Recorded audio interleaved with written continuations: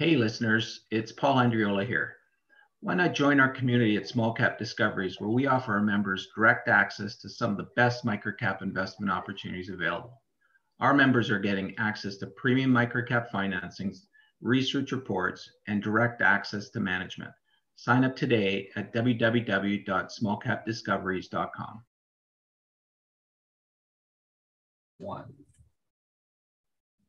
Hi, everyone. Welcome to the Small Cap Discoveries conference call. Today on our call, we have the CEO, Brad Bourne from Firan Technologies back for an update. Firan trades on the TSX Venture Exchange under the symbol FTG and on the OTC under FTGFF. The company is currently trading at $2.50 with roughly 24 million shares outstanding, or about a $61 million market cap. I'd now hand it over to Paul Andriola. Hey, thanks, Trevor. Great to have Brad back. Firan is a company that we looked at. We interviewed you, Brad, about 5 or 6 months ago. And what I've noticed is, since then you've been very active, very busy. So great to have you back. Great to get an update and sort of get into what's happened over the course of the last 5-6 months. But before we do that, why don't we sort of hand it over to you, but remind everybody what Firan Technologies is all about. Sure. Okay. Thanks, Paul, and thanks, Trevor. One minor correction to what Trevor said. He said we're trading on the Venture Exchange. We trade on the TSX. Correct. But with that, let me go through some slides, and it will give you a quick reminder, or if you're new to the call, quick understanding what FTG is all about. Then I will definitely get into some of the work we've been doing over the last 6 months. So first, just a standard disclaimer that about forward-looking statements. You can read that later. Company overview. So FTG, our market focus is aerospace and defense. That's the only market we're interested in. Within that, we have 2 product offerings. We do cockpit products, and that runs under the name FTG Aerospace, and we do printed circuit boards. That runs under the name FTG Circuits. But again, in both cases, we only sell into the aerospace and defense market. The FTG of today, 7 facilities, generally paired together with one exception. So in Toronto, where we started, we have a circuits facility and aerospace facility about 10 minutes apart. In Chatsworth, California, we have a circuits facility and aerospace facility about 2 inches apart. In China, we have a cockpit product business, FTG Aerospace Tianjin, and a joint venture called FTG Printronics doing circuit boards about 10 minutes apart in Tianjin. And then lastly, a standalone in Fredericksburg, Virginia, we have an FTG Circuits facility that we acquired in 2019. Last few years have been interesting for us. Definitely the aerospace market was impacted by the pandemic. So if you go back to pre-pandemic, our sales were 112 million. Last year in 21, they were 80 million. Our 22 year is done, but we have not reported it. So all I can talk about right now is the first 9 months of 22 were 66 million. But generally we're seeing between the 10 and 15% recovery in 22 from the bottom of the pandemic 1 year prior to that. We have 475 employees. That's already mentioned. 24 million shares outstanding. Oak West is our largest shareholder with about 20%. Followed by me at about 10%, and then so on down the curve. A quick lesson on FTG, so the economics of the company. We are a manufacturer. We have significant fixed costs, but 30% of our costs are fixed. The rest are variable. The only reason I mention that is as revenue goes up or as revenue goes down, you get either a big benefit or a big impact because of the fixed cost, and we like it better when the revenues are going up. The other item on this page is the exchange rate. The aerospace industry basically operates in US dollars, and so the exchange rate between Canadian and US dollar matters to us primarily for our Canadian operations. Hopefully this is the last time I'm going to talk about it in any presentation, but so there was a pandemic. A little bit of data on it. So this is US air travel, because that really ultimately impacts the aerospace industry. You can see air travel basically went to 0 in 2020, and then it slowly recovered. And I didn't quite run this out all the way to the end of 22, but essentially US air travel has recovered to pre-pandemic levels. That's the good news. More directly relevant to us is commercial aircraft deliveries. So this goes back to 2018, and the blue bar is Airbus, the orange bar is Boeing. So 2018 was a great year. 2019 started to get a little complicated because Boeing stopped shipping 737s. Then the pandemic hit, so Airbus dropped off, Boeing dropped off even further. But you can see the recovery building back, starting in 21 and building back in 22. But still, this is not quite back to pre-pandemic levels. So there is still a little bit of work to do to get the aerospace business back to where we were in 2019, and hopefully beyond that. So what did we do during the pandemic? Very quickly, really three things. We've always said we want to be in a range of markets within aerospace and defense. So we talked about, we play in the air transport market, which is the big plane. We play in the business jet market. We play in the helicopter market. We play in the simulator market, and we play in the defense market. And they really do all move in their own cycles. And therefore, as various segments go up or down, we hopefully have a more stable revenue stream. Now, certainly what happened during the pandemic was painful, but the fact that we're not 100% in commercial air transport made it a little bit less painful for us. Secondly, we did manage costs across the company. When the pandemic started, we didn't know what to expect, so we just hunkered down. And we managed the balance sheet. And amazingly, coming out of the pandemic, our balance sheet is stronger than we went into the pandemic with. But as noted at the end there, we did play defense for 2 years. But where are we today? And really our focus in 22 is we had to change FTG's mindset, and we worked really hard on this. You can't win if you only play defense, so we're not going to just play defense. We are playing some offense now, both in terms of internal activities, chasing, winning new work, and certainly corporate development. I'm going to talk a little bit about that in a few minutes. And we're taking advantage of our balance sheet. As I said, our balance sheet's the strongest it's ever been, so we're pursuing new sales opportunities. We're investing in equipment across our facilities. We're investing in R&D, investing in new programs, investing in acquisitions, and even looking at capital allocation and strategies, things like a share buyback. So financial performance over the last number of years, not a great chart, but this is what happens when a pandemic hits the industry. So 2019, we peaked at 112 million revenue. I've really already touched on this, went down to 80 million last year, and we were growing at about 10 to 15% this year when that becomes annualized. On EBITDA, as I said earlier, top line drives bottom line in this business, a little bit of a multiplier. And so our EBITDA has really the same shaped curve. Semi-complicated chart, but this ultimately is hopefully showing a bit of good news. So the blue line is revenue from the beginning of 21 through the end of Q3 22, so 7 quarters of data. You can see the revenue, not a perfect line, but is increasing as the industry recovers. And then the orange bar and the gray bar are adjusted EBITDA and adjusted income, taking out the government support. And, it proves a couple of things, but first and foremost, just proves that, we really did need government support, both in Canada and the US, to get through the pandemic. And we took advantage of the wage subsidies in Canada and the PPP loans in the US, and they really kept us going through the pandemic. But as we got into the last couple of quarters of 22, the government support is gone, which is probably appropriate. And our revenue has recovered sufficiently where we are profitable now without the benefit of any government support. And so if the industry can continue to recover, hopefully this trend will continue into future quarters. Balance sheet, we've always had a great balance sheet. We ended 21 with the best working capital ever. And in 22, you can see working capital drop a little bit and cash drop. We actually bought one of our buildings in Chatsworth in this year. It was really a defensive move. We like to lease our facilities, but the building went up for sale, and to protect our operations there, we bought it.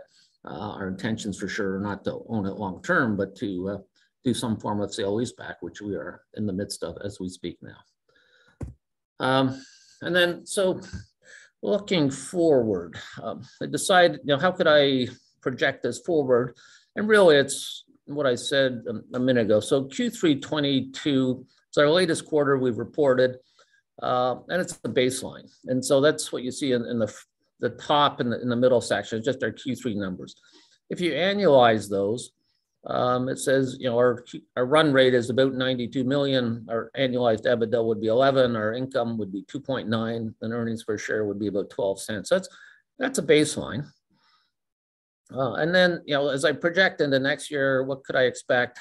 We're going to see, give or take, approximately a $10 million revenue growth this year. So if that repeated next year, given our fixed cost I talked about earlier, 10 million in incremental revenue could add 3 million in incremental EBITDA and pre-tax income. And that really just rolls forward into the table at the bottom of the page. Our estimate for next year would be 100 to 105 million of revenue, 13 to 15 million EBITDA, 5 to 5.5 of income, and 20 to 23 cents of earnings. That,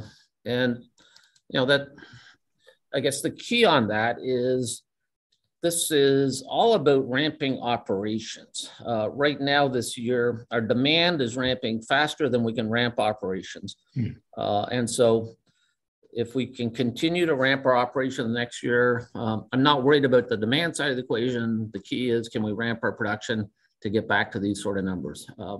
I think we can. As I said earlier, our high point was 112 million in sales. So this is still not back to where we were pre-pandemic, but it's getting us there. Corporate development. So as Paul said, we've been busy. Really, the key thing for us that really is a great add-on and a great leverage for the company is we've announced 2 acquisitions in the last couple of months. Announced acquiring a company called IMI near Boston. They do RF circuit boards for the defense industry. And then a week or so ago, we announced a deal for Holiday Circuits based in Minnesota. They do high technology circuit boards for the aerospace and defense industry. Both great fits for the company, very aligned with our market focus, very aligned with our product offering, adds to our capability of things we can sell to our customers. And I guess having said that, the key thing on both of them is we are a foreign acquirer, so any deal to acquire a U.S. company now needs essentially U.S. State Department approval. And so we're working through those approvals for both of these acquisitions. And generally, this is a 2 to 3 to 4 month process, depending on the government. And we certainly do not control the government timeline on these. Delving into them in a little bit more detail. Excuse me. IMI. As I said, focused on the RF circuit board market. It's a bit of a niche market, but it's something all of my customers have some spend in. IMI's largest customer is a company called Mercury Systems, new customer to us. So that could be interesting. IMI, interesting enough, was not impacted by the pandemic, but again, because really they're focused in the defense market. Price we paid for IMI was 1.6 million US, so relatively small acquisition, and at a great multiple. We bought it, depending on how you do the math, between 2 and 3 times recent EBITDA. So, very low multiple, which I think will be great for us. We are waiting for the CFIUS approval, that's US State Department.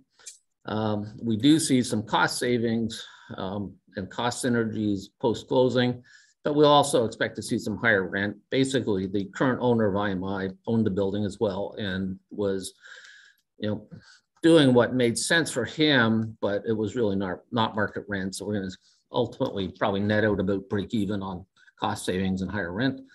We definitely can protect future income with some FTG US tax losses, so that will be good for the future. A little bit of incremental CapEx planned next year to improve the facility and add some capacity, but nothing that overall is really material to FTG. And we're assuming consistent performance in 23 and beyond. You can see the table below. It's been pretty consistent over the years. And then I guess the key for us is IMI has had 0 external sales team. Really, the owner was selling when he got a moment. But we're going to bring our team of 8 people across North America and hopefully be able to expand their business in the future years. The results are, as you can see, kind of ranging in the 3 million of revenue over the last number of years, ramped up a little bit in 22.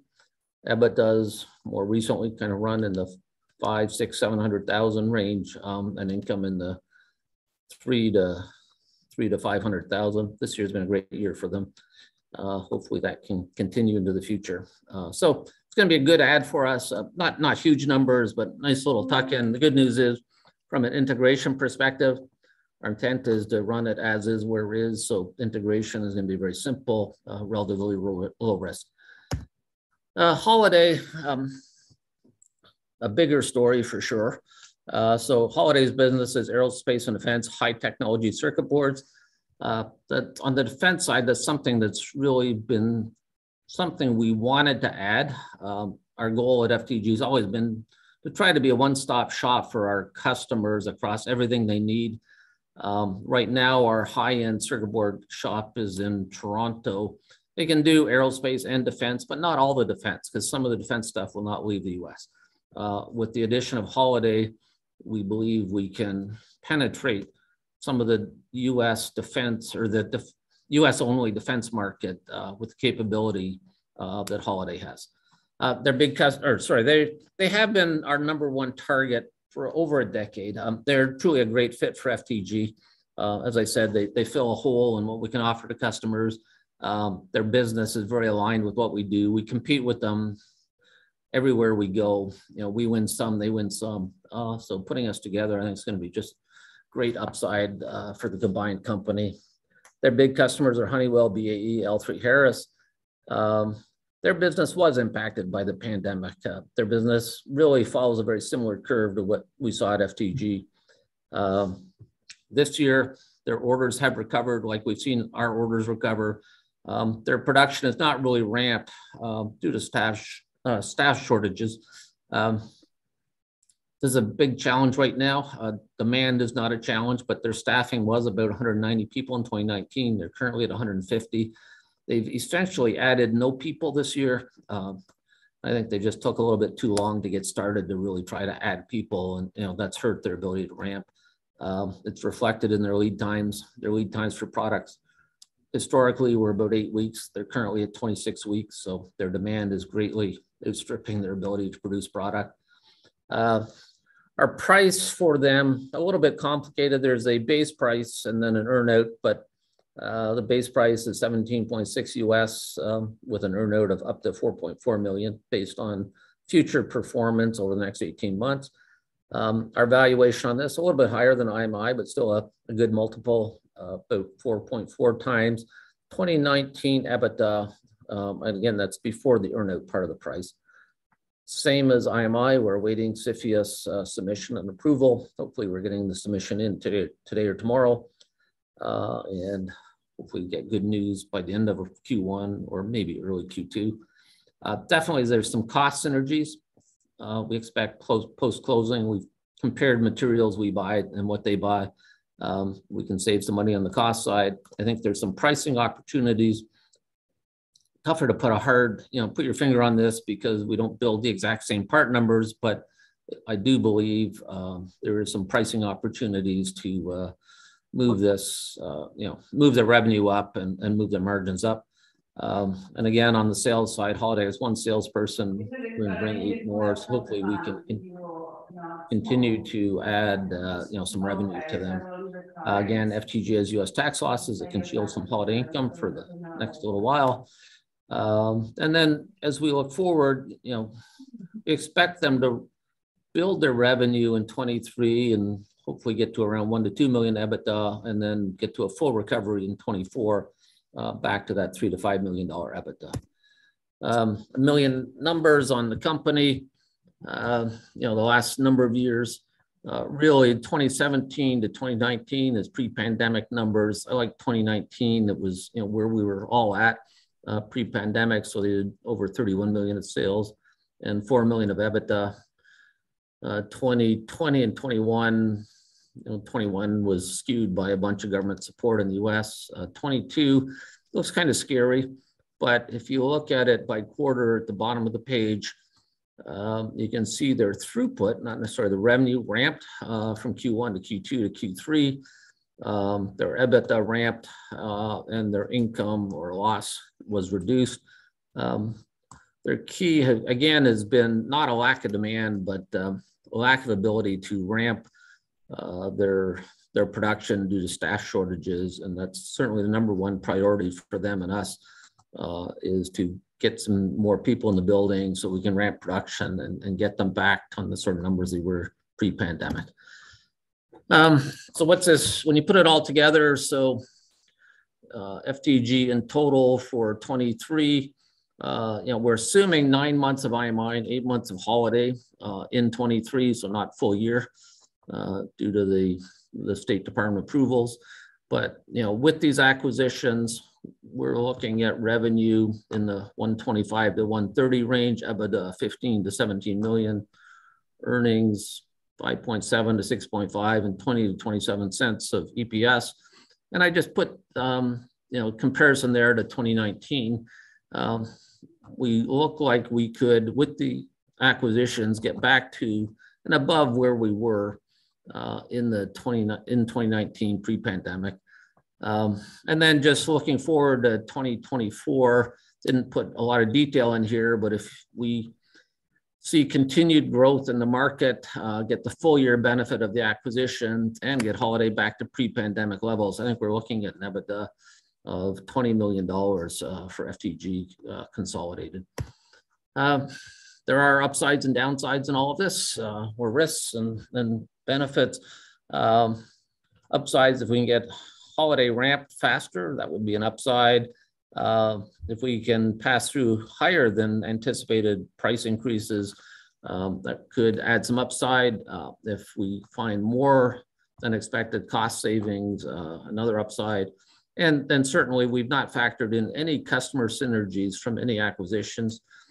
So, that could also add a benefit. On the other side, there are still supply chain disruptions, something that I think we've done a good job mitigating so far, but we'll see how that goes next year.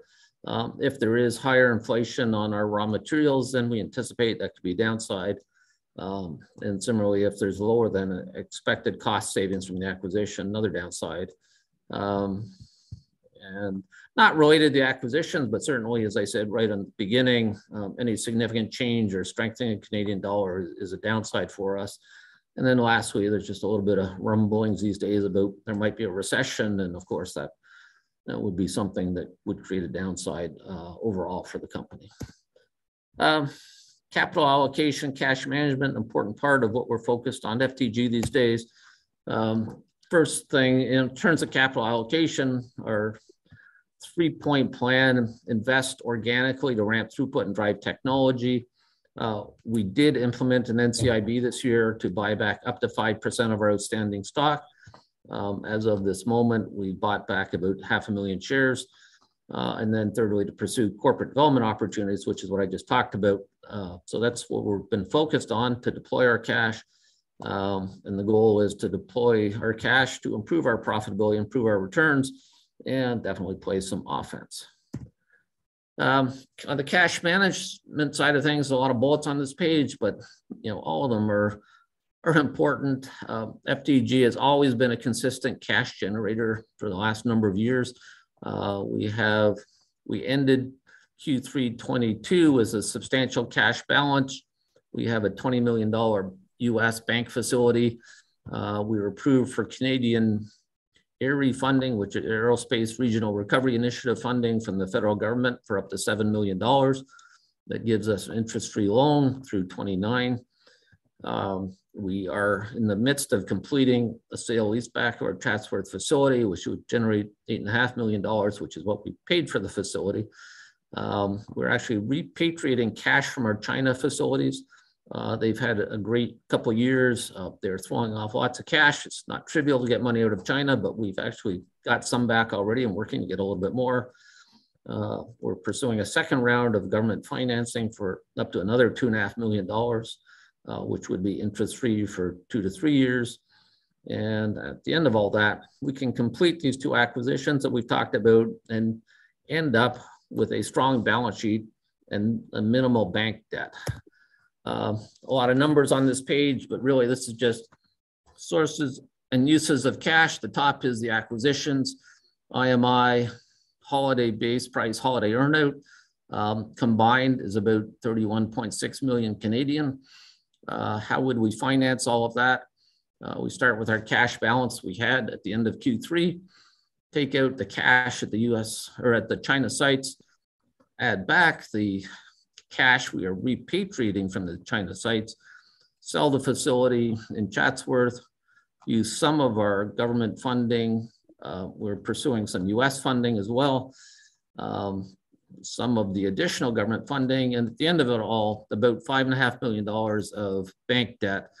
And that would be our total bank debt to be able to do these two acquisitions. So our balance sheet would remain strong.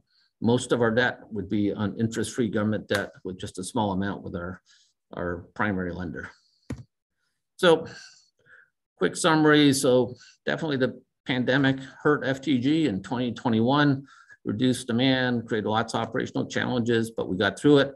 The aerospace market is truly recovering fast. We're leveraging our balance sheet to invest in operations, invest in technology, grow, buy back shares, complete acquisitions, and really drive improved financial performance. And we are playing offense across all of our initiatives right now. And that is our quick story and quick update of what we've been doing over the last 5 or 6 months. Fantastic. Thank you, Brad. I'll remind everybody, if you've got a question you'd like me to ask Brad, please use the chat function and I'll do my best to ask a question. Brad, these last two acquisitions you've done here, I mean, were there any shares issued for the transactions, or is it strictly a sort of call it a cash sale? Yeah, both of them are pure cash. We are definitely not issuing any stock right now. You know, we're actually, I guess, doing the opposite. We are doing our NCIB and buying back some of our stock because we do believe it has been undervalued for the last number of months. But the acquisitions, pure cash.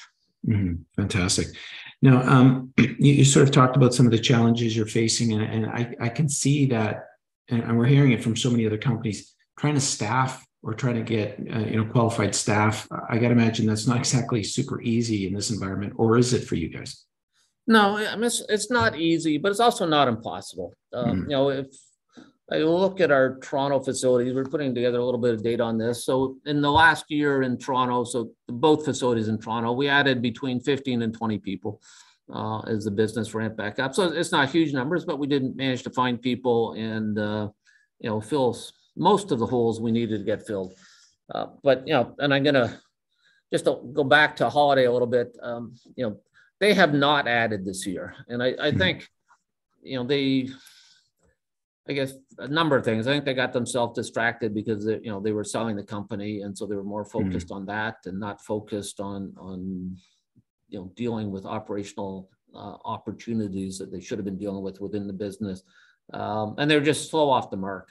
And so they really through the year through the full year they did not really add many people, but in December, I did see them, starting to make some offers and get going on this. So it's not going to be trivial, but I don't think it's impossible. I think it was just, a bit of a lack of focus on their side to get them to where they are right now. Now, I mean, two acquisitions in the last, at least announced in the last few months. It'll take a while to get approval and sort of integrate. But are you guys still on the prowl for other opportunities, or are you going to sort of digest these for a while and then get back out there? Yeah, a bit of both, if that's possible.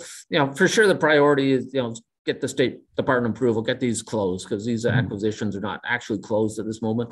But the way things have played out is the exact opposite of what I expected. I expected there were going to be opportunities through the pandemic because, people were going to be struggling and activity was down, and there was nothing, no discussion, no activity during the pandemic.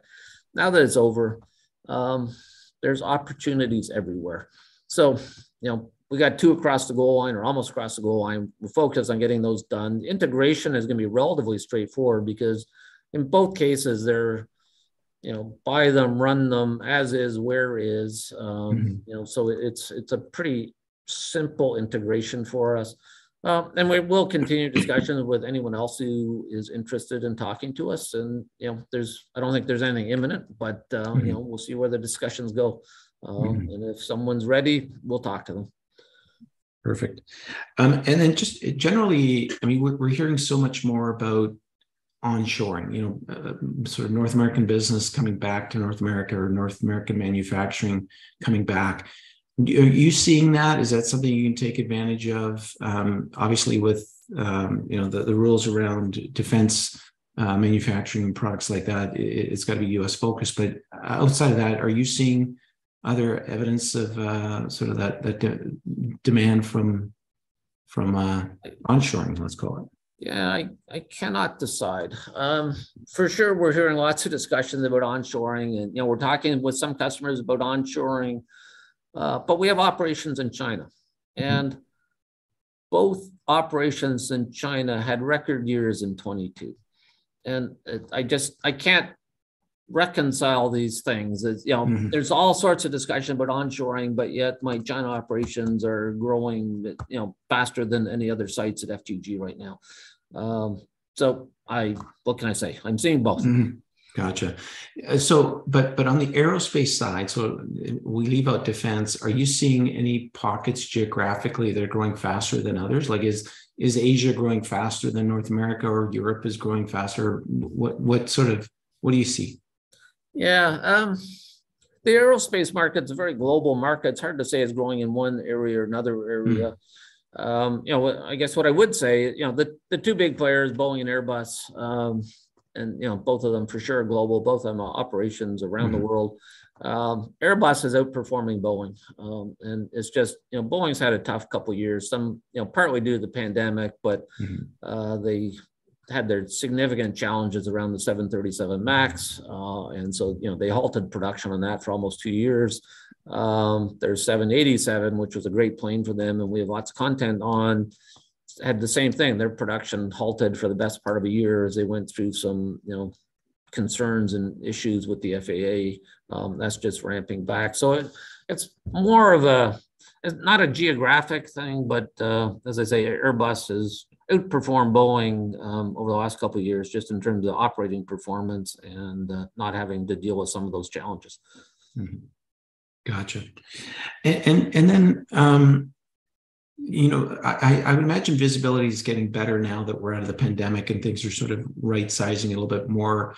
Do you guys have a sense, or do you even give any kind of backlog numbers? What kind of does the business look like now? Let's call it on a pro forma basis with these two acquisitions. Well, with these two acquisitions, I have no idea. What I was going to say, and I got to be a little careful, right? So our year end is over. We have not reported, so I can't really talk a lot about our year end situation. But typically at the end of a quarter, we will report backlog. The one thing I would say is our backlog, excluding acquisitions, is the highest it's ever been, without getting into details of it.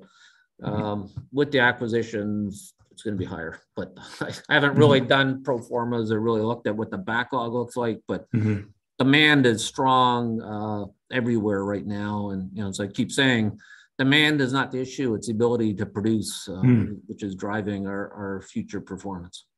Right.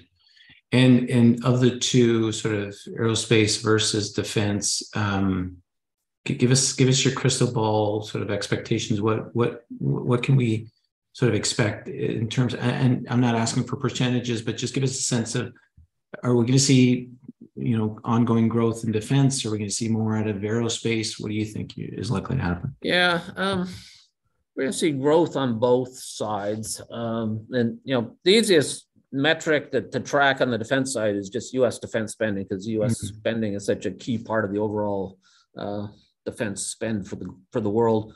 But, they're spending, their budget for next year is higher, I'm going to say mid-single digits, something like that. And, what's unfortunately driving that is things like the situation in Ukraine.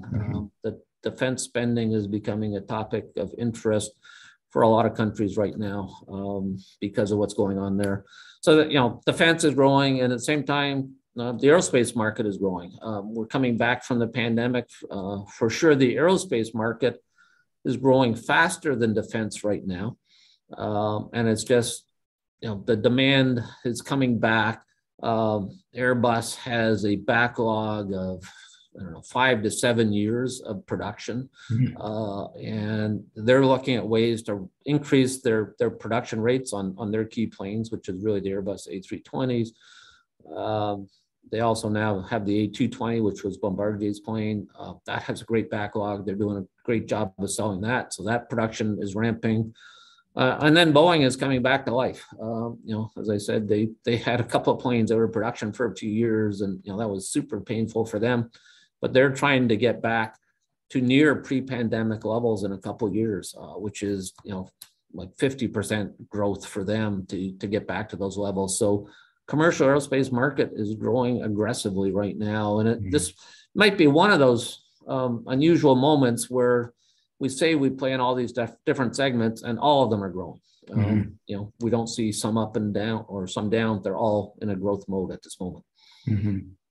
And sort of from an investor standpoint, so from us, looking at you guys right now, what do you think is the things that we should focus the most on or pay the most attention on? Maybe future catalysts that could happen or industry shifts. What do you think makes the most sense to pay attention to?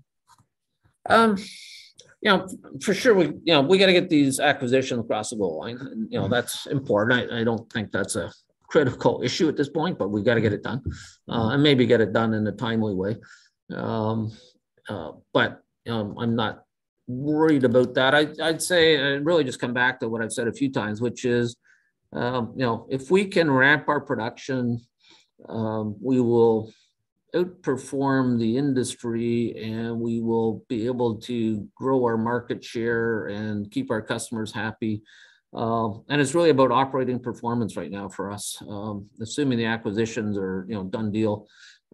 If we can get everyone ramped, you'll see the revenue grow, and we get great operating leverage from growing top line, which will drive profitability. And it sounds simple. It's certainly there's lots of moving parts to operational performance, but that's what it's all about for us right now, and that's what we're focused on. Brad, you're still a microcap by a lot of definitions. Certainly the news of this acquisition has helped the share price. But are you seeing any, added interest from the investment community or analysts? I know there's a couple of analysts, at least one following you right now, but is there been a change in sentiment around a company of your size right now? Can you mention anything? It's certainly the holiday announcement generated more interest than we've seen in the last year or two. And, as we hunkered down, there was not a lot of people paying much attention to us. Holiday seems to have woken them up. Maybe our timing is not perfect, announcing this deal, a couple of days after Christmas, but, we are definitely, I'm seeing a lot of institutional investors trying to circle back with me to understand what's going on. People like you are reaching out to me. We're seeing some other people, asking for meetings. So a lot of attention really starting this week once people got through the holidays, which is good. And, I do think it is the holiday acquisition is a material deal for us. It's a game changer for us, significant upside revenue and profitability. So people are taking notice. Yeah, no, I think, the sort of the numbers around the acquisition certainly looks quite appealing, and it's just good and encouraging for us microcap investors to see others start to pay attention and ideally sort of come down market and have an effect on a great business like yours. One question I got from somebody is around Oak West Limited, which owns about 18% of the company. What can you tell us about that investor and that holder? Yeah, I love them as an investor. Oak West is actually a family fund. It is the Butel family in Toronto, and Oak West is their business. And they invest in various companies. They invested in FTG, I don't know, at least a decade ago. They actually, at one point, owned almost half the company. and have slowly taken money off the table as the stock price moved up. But they're a long-term investor. They are, they understand the business. Robert Butel, who runs Oak West, is actually on our board. And he is a great board member. He, really provides great advice and really makes our board meetings, super valuable. And yeah, that's long-term investor, been great for us, and they made a lot of money off us. So it's been good for everyone. Win-win for sure. Right. That's awesome. Listen, I mean, this has been great. This is just what I was hoping for, is a nice update like this. But Brad, is there any sort of key messages or maybe anything we may have missed that you want to make sure that everybody walks away with today? Yeah, and I might start with a little bit of a negative side, but one of the concerns of FTG had been, over the last couple of years, we had somewhat of an inefficient balance sheet. We were sitting on a lot of cash, not generating much return for it, and maybe there's a second concern earlier this year when we bought the facility in Chatsworth that was not a great investment because it doesn't really generate return.